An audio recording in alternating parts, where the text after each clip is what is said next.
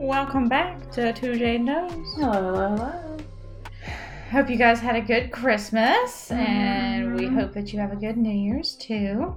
Yes, that is coming up. We're just going to kind of sneak into 2022. Nobody make any rash moves because we don't want another 2021 all over again. Exactly.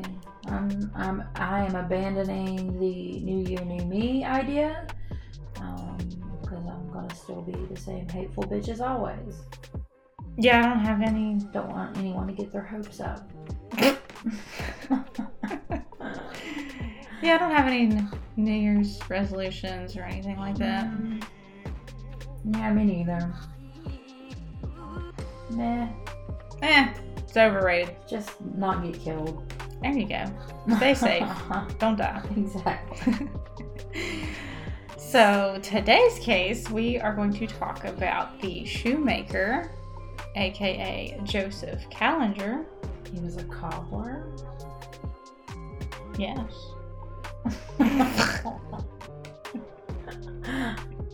Oh, okay.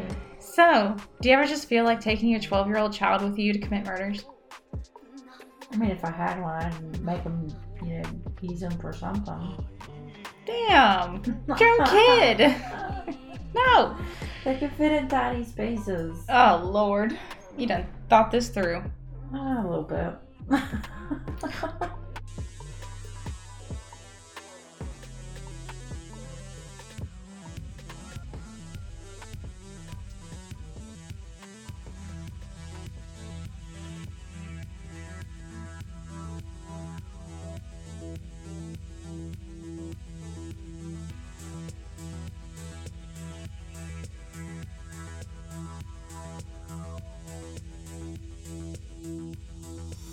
So, the guy we're going to be discussing today is Joseph Kallinger. And he was an American serial killer. He murdered 3 people and tortured 4 families, all with his 12-year-old son, Michael. I think I just tried to combine old and son, and it just came out 12-year-old. 12-year-old? Anyways, so Kallinger was born on December 11th, 1935 as Joseph Lee Brenner III, how fancy, at the Northern Liberties Hospital in Philadelphia, Pennsylvania, to Joseph Lee Brenner Jr. and his wife Judith. And in December of 1937, so when he was 2, he was placed in foster care after his father had abandoned his mother. His mother was only allowed to see him once a week, and he developed separation anxiety due to this. And on October 15, 1939, he was adopted by Austrian immigrants Stephen and Anna Kallinger. And it all goes downhill from here. I mean, it's already kind of sucking. Like, yeah, I mean, but like an adoption type of thing is not always a bad thing. No, but I mean, being placed in foster care at like 2 sucks. Yeah. And then separation anxiety from your mom that you only get to see once a week. Yeah. And I actually didn't find any information about whether his biological mom had any contact with his adoptive parents or anything like that, so that's completely and entirely unknown. Huh. Yeah. So, adoption situations might always be terrible, but in particular, this one was horrible. Yeah. He was abused by both his adoptive parents so severely that at age 6, he suffered a hernia inflicted by his adoptive father. Some of the punishments Kallinger endured included kneeling on jagged rocks, being locked inside closets, consuming excrement, committing self-injury, being burned with irons, being whipped with belts, and being starved. And then when he was 8, he was sexually assaulted by a group of neighborhood boys. And I actually found this really cool thing that the Department of Psychology from Radford University developed on Joseph Kallinger. And it kind of goes into a little bit more detail about the things that happened while he was a child. Mm-hmm. So when he was 5, Joseph hears the F word from some neighborhood kids, and his father beats him with a leather strap, and his mother beats him with a wooden spoon. He's grounded for a week, and during that entire week, the beatings continue, and he is never told what the word means or why he's being punished. Which would be really confusing.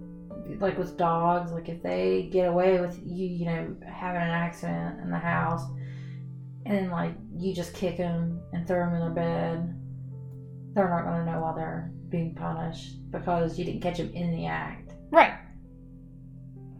And I mean, it's hard to say if he actually said the word fuck, or if he just said, what does the F word mean, you know? Right.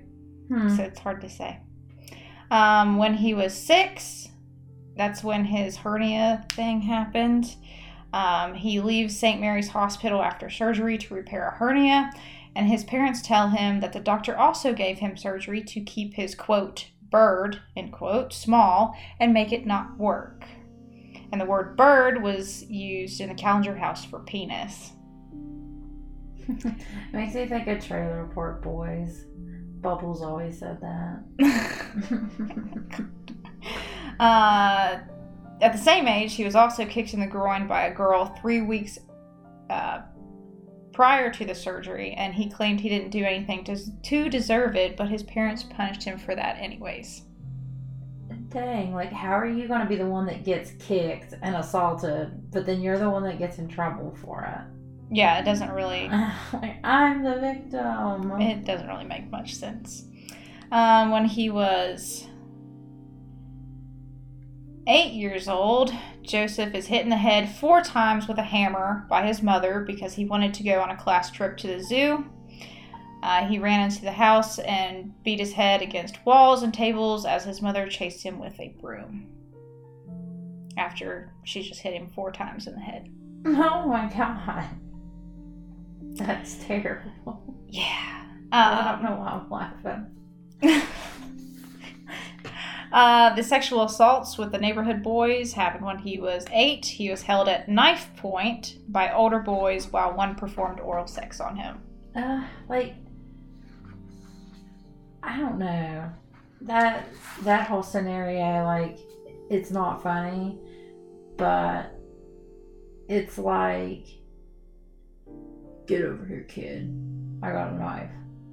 Let me suck your dick. Yeah. But he's 8, you know? Yeah, that's true. He's 8. That's just weird. I don't understand people and how their brains work. I don't know. We're broken. So pretty much up until he was 8 years old, he was basically just taking all the abuse. He wasn't really... That's terrible. Like rebelling or trying to fight back or anything. But when he was 9, he did his first destructive act. He cut up coats of his classmates because he didn't get a birthday present. Yeah, I mean, like the one time a year you want to just be happy, and then nobody even tells you like happy birthday or get you a present. I'd be salty too. So you go and you chop up holes in their coats. Zip, zip. Oh, what a nice winter jacket, Lori. Now it has holes in it. Yeah. Freeze. When he was 11, he started stealing money from his parents to take neighborhood kids to the movies in an attempt to make friends. That's crushing. Yeah, so he was feeling quite alone at this point. His parents did find out he was stealing, and he is punished by having his fingers burned on the stove. Joseph thought that the pain wasn't bad enough to stop since he had people to go to the movies with, so he continued to steal. And he ended up getting burned a total of 6 times. So it's like, I'm going to take this punishment because I have cool friends that like me. I don't give a shit. But they're not friends that like you. They're friends that are freeloading just so they can go to the movies and not pay for it. I love you, but I'm not burning my fingers for you. I mean, yeah, I wouldn't do that either. At 13, he cuts a hole in his wall for masturbation. He uses pictures of naked men and women, as well as needing a knife nearby to achieve orgasm. Soon has to cut and stab pictures to become aroused. So things have escalated as he is going through his puberty changes. I mean, obviously, he is having sex with drywall and decapitating pictures of people just to come. Sexual dysfunction at its finest, folks. And only at age 13. Yeah. Also, at age 13, he gets to go to a camp for 2 weeks. 10 days after returning from camp, he heard voices telling him to cut someone. He boarded a city bus with a knife. He saw a boy get off of the bus and led him into the woods near a stream and ordered the boy to take off his pants at knife point. Sound a little familiar? Yeah, it's all going back to his sexual assault. Right. But he just ran off into the woods and never harmed the boy after ordering him to take off his pants. He did nothing. But he did do this 3 more times in the next few months. And the last victim, he reenacts what had happened to him with the older boys and puts the other boy's penis in his mouth and bites it while he holds the other boy at knife point. So it took him 3 different times to actually gain the courage to do such thing, and then took it to the extreme of biting this other kid's dick.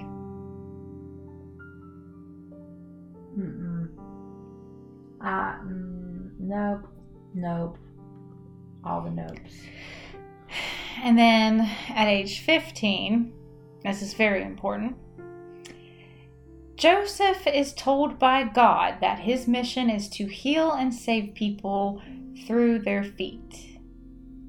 He conducts over 40,000 experiments between 1951 and 1972 due to this vision. So he is hearing things from God to do things in his life. Oh my gosh. Okay. So that brings us to like the next part. So as a child, he often rebelled against his teachers and his adoptive parents. He dreamed of becoming a playwright and had played the part of Ebenezer Scrooge. How convenient since we're at Christmas. In the local YWCA's performance of A Christmas Carol in the 9th grade. When Kallinger was 15, he began dating a girl named Hilda Bergman, who he met at a theater which he was allowed to visit on Saturdays. His parents told him not to see her, but he married her and had 2 children instead. Yep, he was just a F you to his parents, pretty much. She later left him because of the domestic violence she suffered at his hands. He was hospitalized at St. Mary's on September 4th, 1957 due to severe headaches and loss of appetite, which doctors believed was a result of stress surrounding his divorce. He remarried on April 20th, 1958, so not even a full year later, and had 5 more children with his second wife. He was extremely abusive towards his family and often inflicted the same punishments on them that he had suffered from his adoptive parents. Throughout the next decade, he would spend time in and out of mental institutions for amnesia, attempted suicide, and committing arson. I think we've said this before, but when it comes to kids, it really is a monkey see, monkey do situation. Yeah. Like, he's seen that's how he was treated for things, so that's how he's going to do that to his kids, because he doesn't know any other way. Right. He grew up seeing the dysfunction in his household, and not to say that he felt that was normal, but that, that may be how discipline is doled out and punishments given, that sort of thing.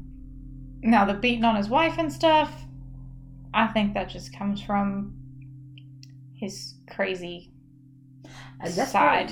That's probably just a part of, everything being combined, and that's just kind of what it was his outlet. Got spit out. Like, she was there, collateral damage type of thing. Exactly. So, yeah. In 1957, he was 21. He was hospitalized. Radford says that it was with a suspected brain lesion, but tests revealed only a psychopathological nervous disorder. Okay. So it could be stress, or they could be reaching. I don't know. Yeah, I could see that. When he was 22, he set his own house on fire for amusement and reaps the benefit of $1,600 from fire insurance. Oh, $1,600. So much money. At age 23, he was committed to a state hospital for attempted suicide. Okay. At age 29, he set fire to his home again. At age 31, he set fire to his home for a third time. I just don't understand. At the age of 36, he branded his oldest daughter with hot iron for running away from home. Oh my gosh. At the same age of 36, he was arrested for child abuse charges after 3 of his children went to the police station and accused their father of abusing them. Both Kallinger and his wife, which would be his second wife, Right. said that the children had ran away and denied the abuse charges. He was found competent to stand trial after a psychological examination. He was found guilty of child abuse and sentenced to 4 years probation with mandatory psychiatric treatment. Wow. So, I mean, at least he was getting some help. I mean, he's already, carving out a path of destruction, though.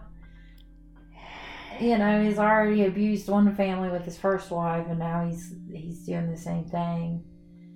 Plus all these other terrible things that he's done and been a part of in his childhood. Yeah. Well, it gets a little worse because not even 2 years later, when he's 38, he starts having hallucinations again and constantly holding conversations with a disembodied head named Charlie and receiving personal orders from God. Now, see, I wonder, how much of that's true, though. Because I'm not saying that people with mental disorders always see hallucinations, but you would think if they were going to be having them, they wouldn't be so many years apart.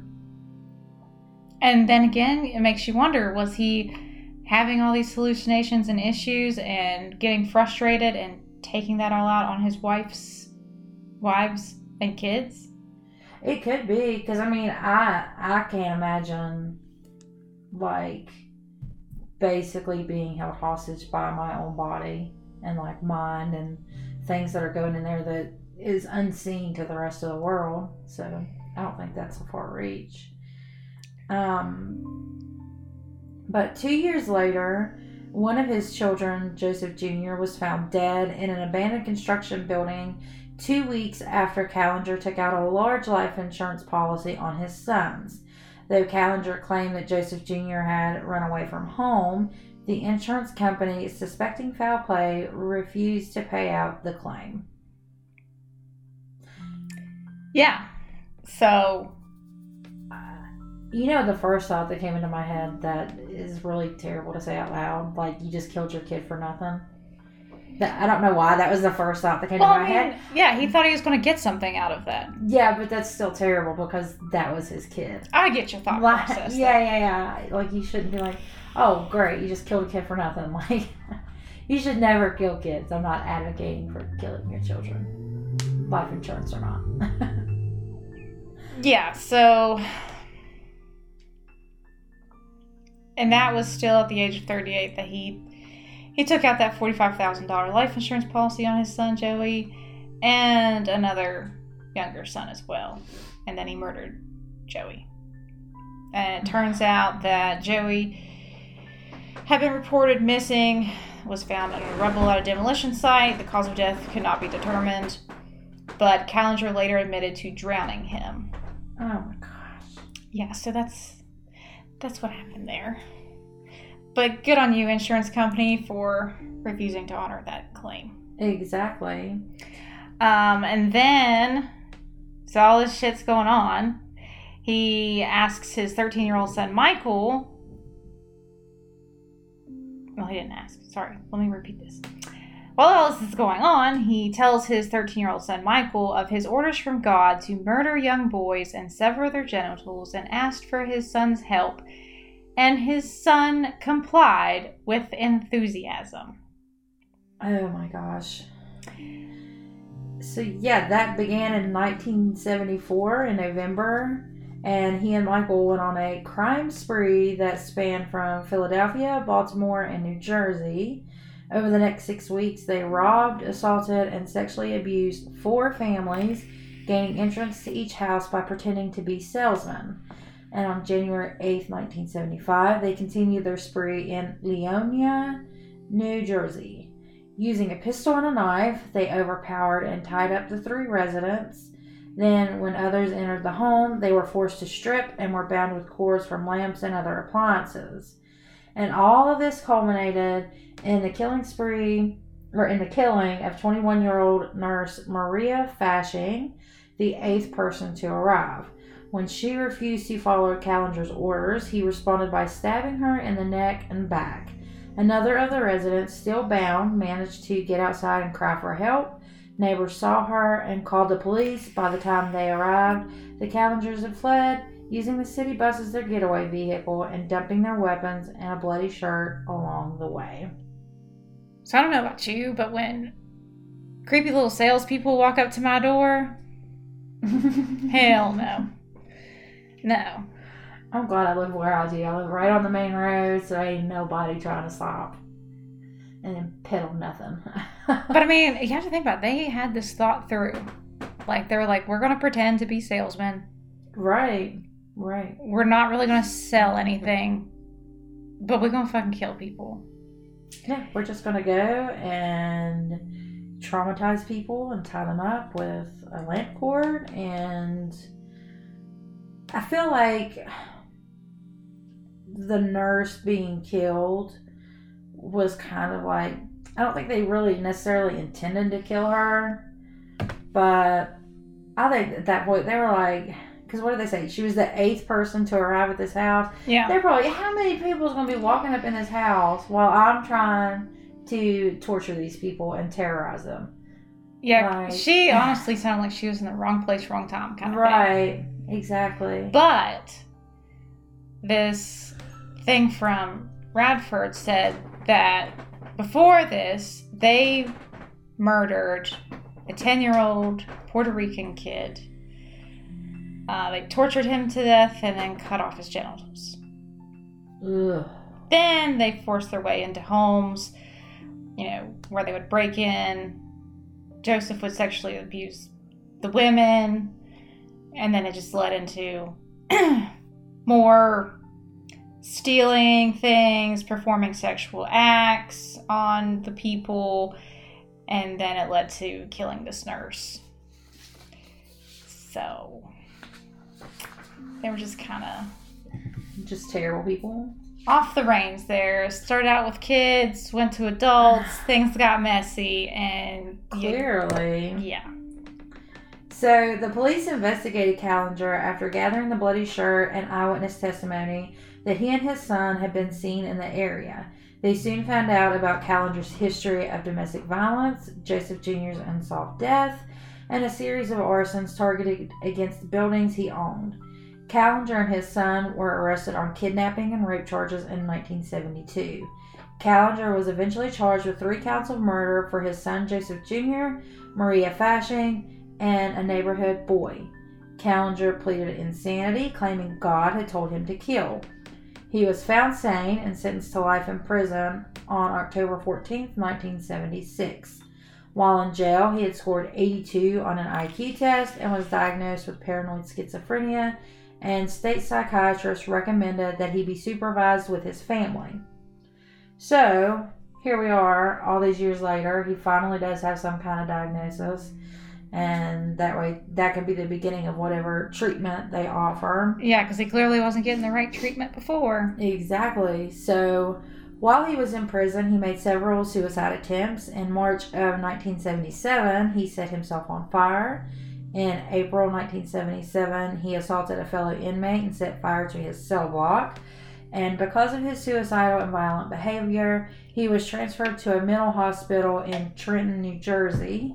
There, he tried to kill another inmate and slashed another inmate's throat in an unprovoked attack. He was then placed in solitary confinement. He finally died of heart failure on March 26, 1996 at SCI Crescent. He spent the last 11 years of his life on suicide watch.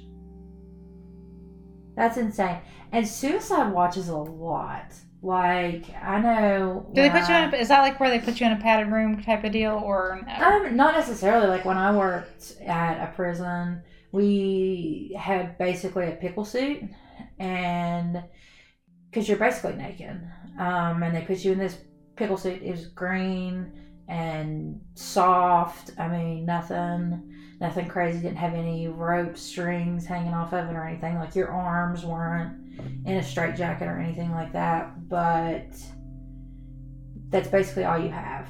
Is you have that, and then you're just put in a room with nothing in there. So, like, no reading material, no nothing. And you have a camera in the room where the officer could watch you. And then you also have to get up and do, like, visual checks, too. So, like, you're walking and making your laps. You have to stop, peep in on them. And it's a whole thing. Like, you can't even get a normal, like, lunch tray. They would bring you bagged lunch. So, you didn't get any utensils. You got, like, milk. You got your food. That was it. And it's a lot because you have to watch them constantly. So, for him to be on, suicide watch for 11 years... Ugh. Well, I'm not even gonna. That sounds terrible. First of all, to be in a room with I would go insane in a room with nothing. Yeah, it was not fun. But plus, I guess you could say he made life in prison fun with trying to kill himself and setting fires. He's still starting fires and I don't know, man. Clearly, still not getting the assistance and needs that he requires. Ugh. But I actually have a YouTube interview with him, and I own no rights to any of this. Please don't come and get me. I actually found out about him through TikTok. Ooh. So this was apparently a clip that someone had posted on TikTok, and TikTok banned it.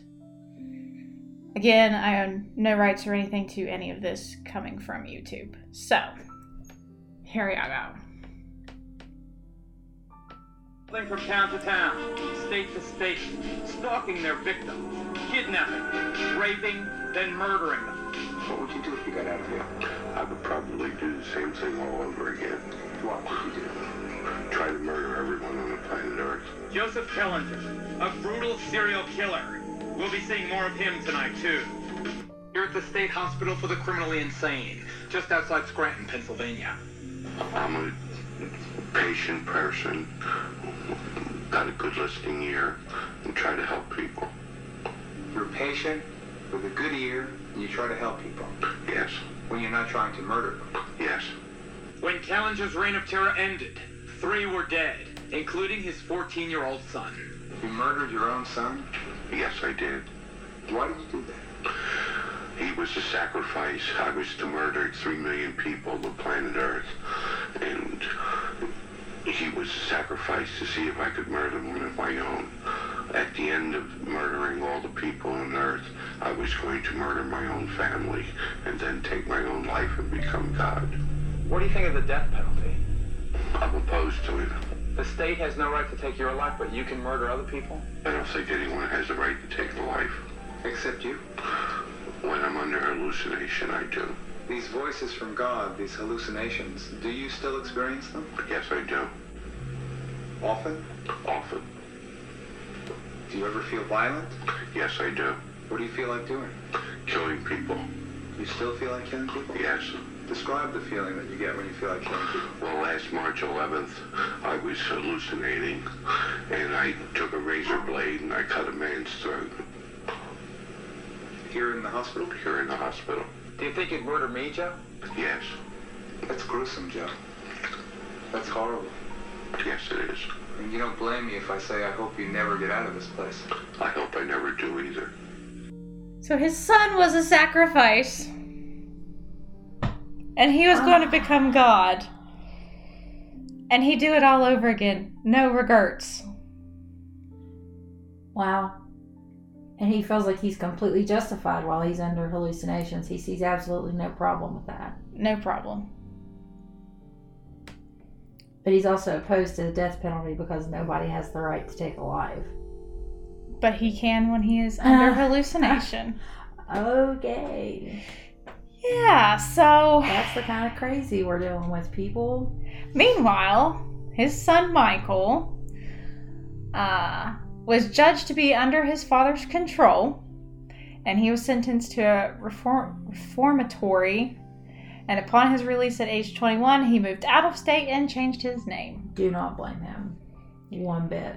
I just think it's kind of crazy that they were like, yeah, you were under your father's control, yet some of the stuff that I've read, it sounds like he was more than happy to help. But maybe if he didn't help, he would have gotten beat, tortured, who knows what by his dad. Right, because he did, his dad did have such a history of domestic violence and abuse and everything else imaginable. And plus he was like 12, 13 years old at the time. Yeah. So... Would he have really understood what he was doing at that age? I don't know. I would like to think that even at, 12 and 13, even if your parents told you to do something, I think at that age you have a gut feeling that's like, this ain't right, homie. We shouldn't do this. We shouldn't hurt these people. They're screaming, they're crying, they're begging for their lives. So, there would have to be some kind of control aspect there, unless he is just as deranged as his father, and now he's walking free among us. So, yeah. Flora Retta Schreiber, the author of the best-selling book Sybil, interviewed Kallinger in jail in 1976. The interview was the basis for a book on the case, which was published by Simon & Schuster under the title The Shoemaker, The Anatomy of a Psychotic in 1983. The book was later part of a Son of Sam lawsuit brought by one of the victims' families as Kallinger received royalties for the book. A judge awarded the family earnings from not only Kallinger, but Schreiber and Simon & Schuster as well, leaving Schreiber nearly $100,000 in personal debt due to expenses of the book's research, including phone calls to Kallinger in prison, which totaled $1,200 per month for several years. A later appellate panel awarded only Kallinger's royalties to the families, which, good on them. Yeah. Like, when I worked in a prison, we had inmates that would draw and do crafts, and they could put these up for sale, and people who worked at the prison could buy them, things like that. That money went on their books. And I guess it all just depends on, where your moral compass lies. Mm-hmm. I was approached by a sex offender that said he had some children's collaring pages that he had collared and had for sale. And he wanted me to buy one. And I said, absolutely not. I don't think it's normal for, a 40-year-old chomo to be selling children's pictures that he's collared for people to buy, not doing it. But then there were people, I had one, and it was super funny. He had kind of a crazy eye, and he was an old lifer, and he's like, I ain't trying to get rich, just trying to make my life comfortable while I'm still here. And I was like, I feel ya. He was a phenomenal artist. Did nothing but pencil drawings. Oh, wow. It was great. Pretty great. But, in this is a mass distribution of a book. Yeah. He should not be getting the money off that. No. And because he's the one that committed all these crimes, and it's sick that the family's names are probably in the book, the victims' names are in the book, and he's making money off of the things that he did. I don't think that's right. I don't think that's right at all. And I don't even know how that slipped under a judge's nose. Right. Really. I mean, eventually it didn't, but still. So, adding to that, Michael Korda, who was an editor at Simon & Schuster, said that for many years he received a Christmas card from Kallinger in jail, and Schreiber herself grew very close to Kallinger during the writing process, and the two exchanged regular letters and phone calls until Schreiber's death in 1988. I mean, I understand, like, having a pen pal. I don't get having pen pals in jail. Why? I mean, I understand she wanted to write a book to do whatever. You want to learn more about a serial killer, you want to do this. Yeah. But, I mean, this sounds like it got pretty close and personal. I mean, yeah, it's a whole thing. Like, there's websites set up just for you to find a prison pen pal. Like, totally off topic, but I came across a TikTok of a girl who went to some website like prisoninmates.com, and she found a pen pal, and like she flashed up all these traditional like wedding pictures, and it said, you know, the wedding my family wanted me to have, and then it showed pictures of her with an inmate and a ceremony, and she got married to an inmate that was a pen pal. That's insane. Her TikTok is all about things my, you know, con husband sends me from prison. Oh my God. Yeah, I don't understand it either. Like, it's a whole weird thing. It's a whole like weird thing. It makes more sense for your family to write you in prison, not for you to find a love through an inmate. That's it gives me the heebie-jeebies. Tell me about it. Would you write a serial killer though? No, because that's terrifying. Isn't it though? Yeah, I couldn't do it. No, I couldn't do it. I would though. I think it would be very, very cool to do like an in-person interview with them. I think that would be really cool. But they would have to guarantee that, like, this fucker's not going to find out who I am, where I live, what I do. But none of that. You don't like Silence of the Lambs, and that's what the whole movie was about. It's about Clarice throwing shade. Lecter. It could have just been so much better. But, I mean, that's the crazy you're dealing with, though. Like, even in the movie, which I know it's a movie, okay? But, like, even in the movie, like, Lecter, like, bit a dude and cut his face off and put on the officer's uniform so it looked like his face had been, like, tore up from the floor up. And then he gets in the ambulance and he rips this dude's face off his face. And he was like, ha ha ha, it's me. Yeah, and then he got out. And I love the end. I'm having an old friend for dinner. I mean, that's good. Yeah, that is pretty good. But anyways, don't ask your kids to help you commit murders, please. Even if it's convenient, because they're tiny and fast. Don't do it. And as always, stay safe. Don't get killed. Deuces. Peace.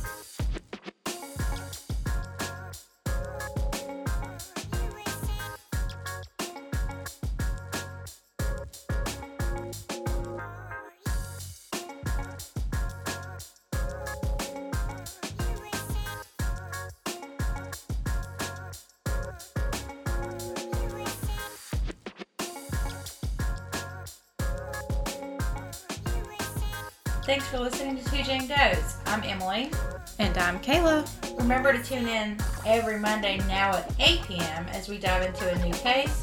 Please follow us on Spotify, subscribe to us on Apple Podcasts, and leave us a good review. Catch us on Facebook at Two Jane Does, where you can find updates on our episodes and links to our other social media accounts. If you have any cases that you want us to cover and go into detail with, you can leave us a message there.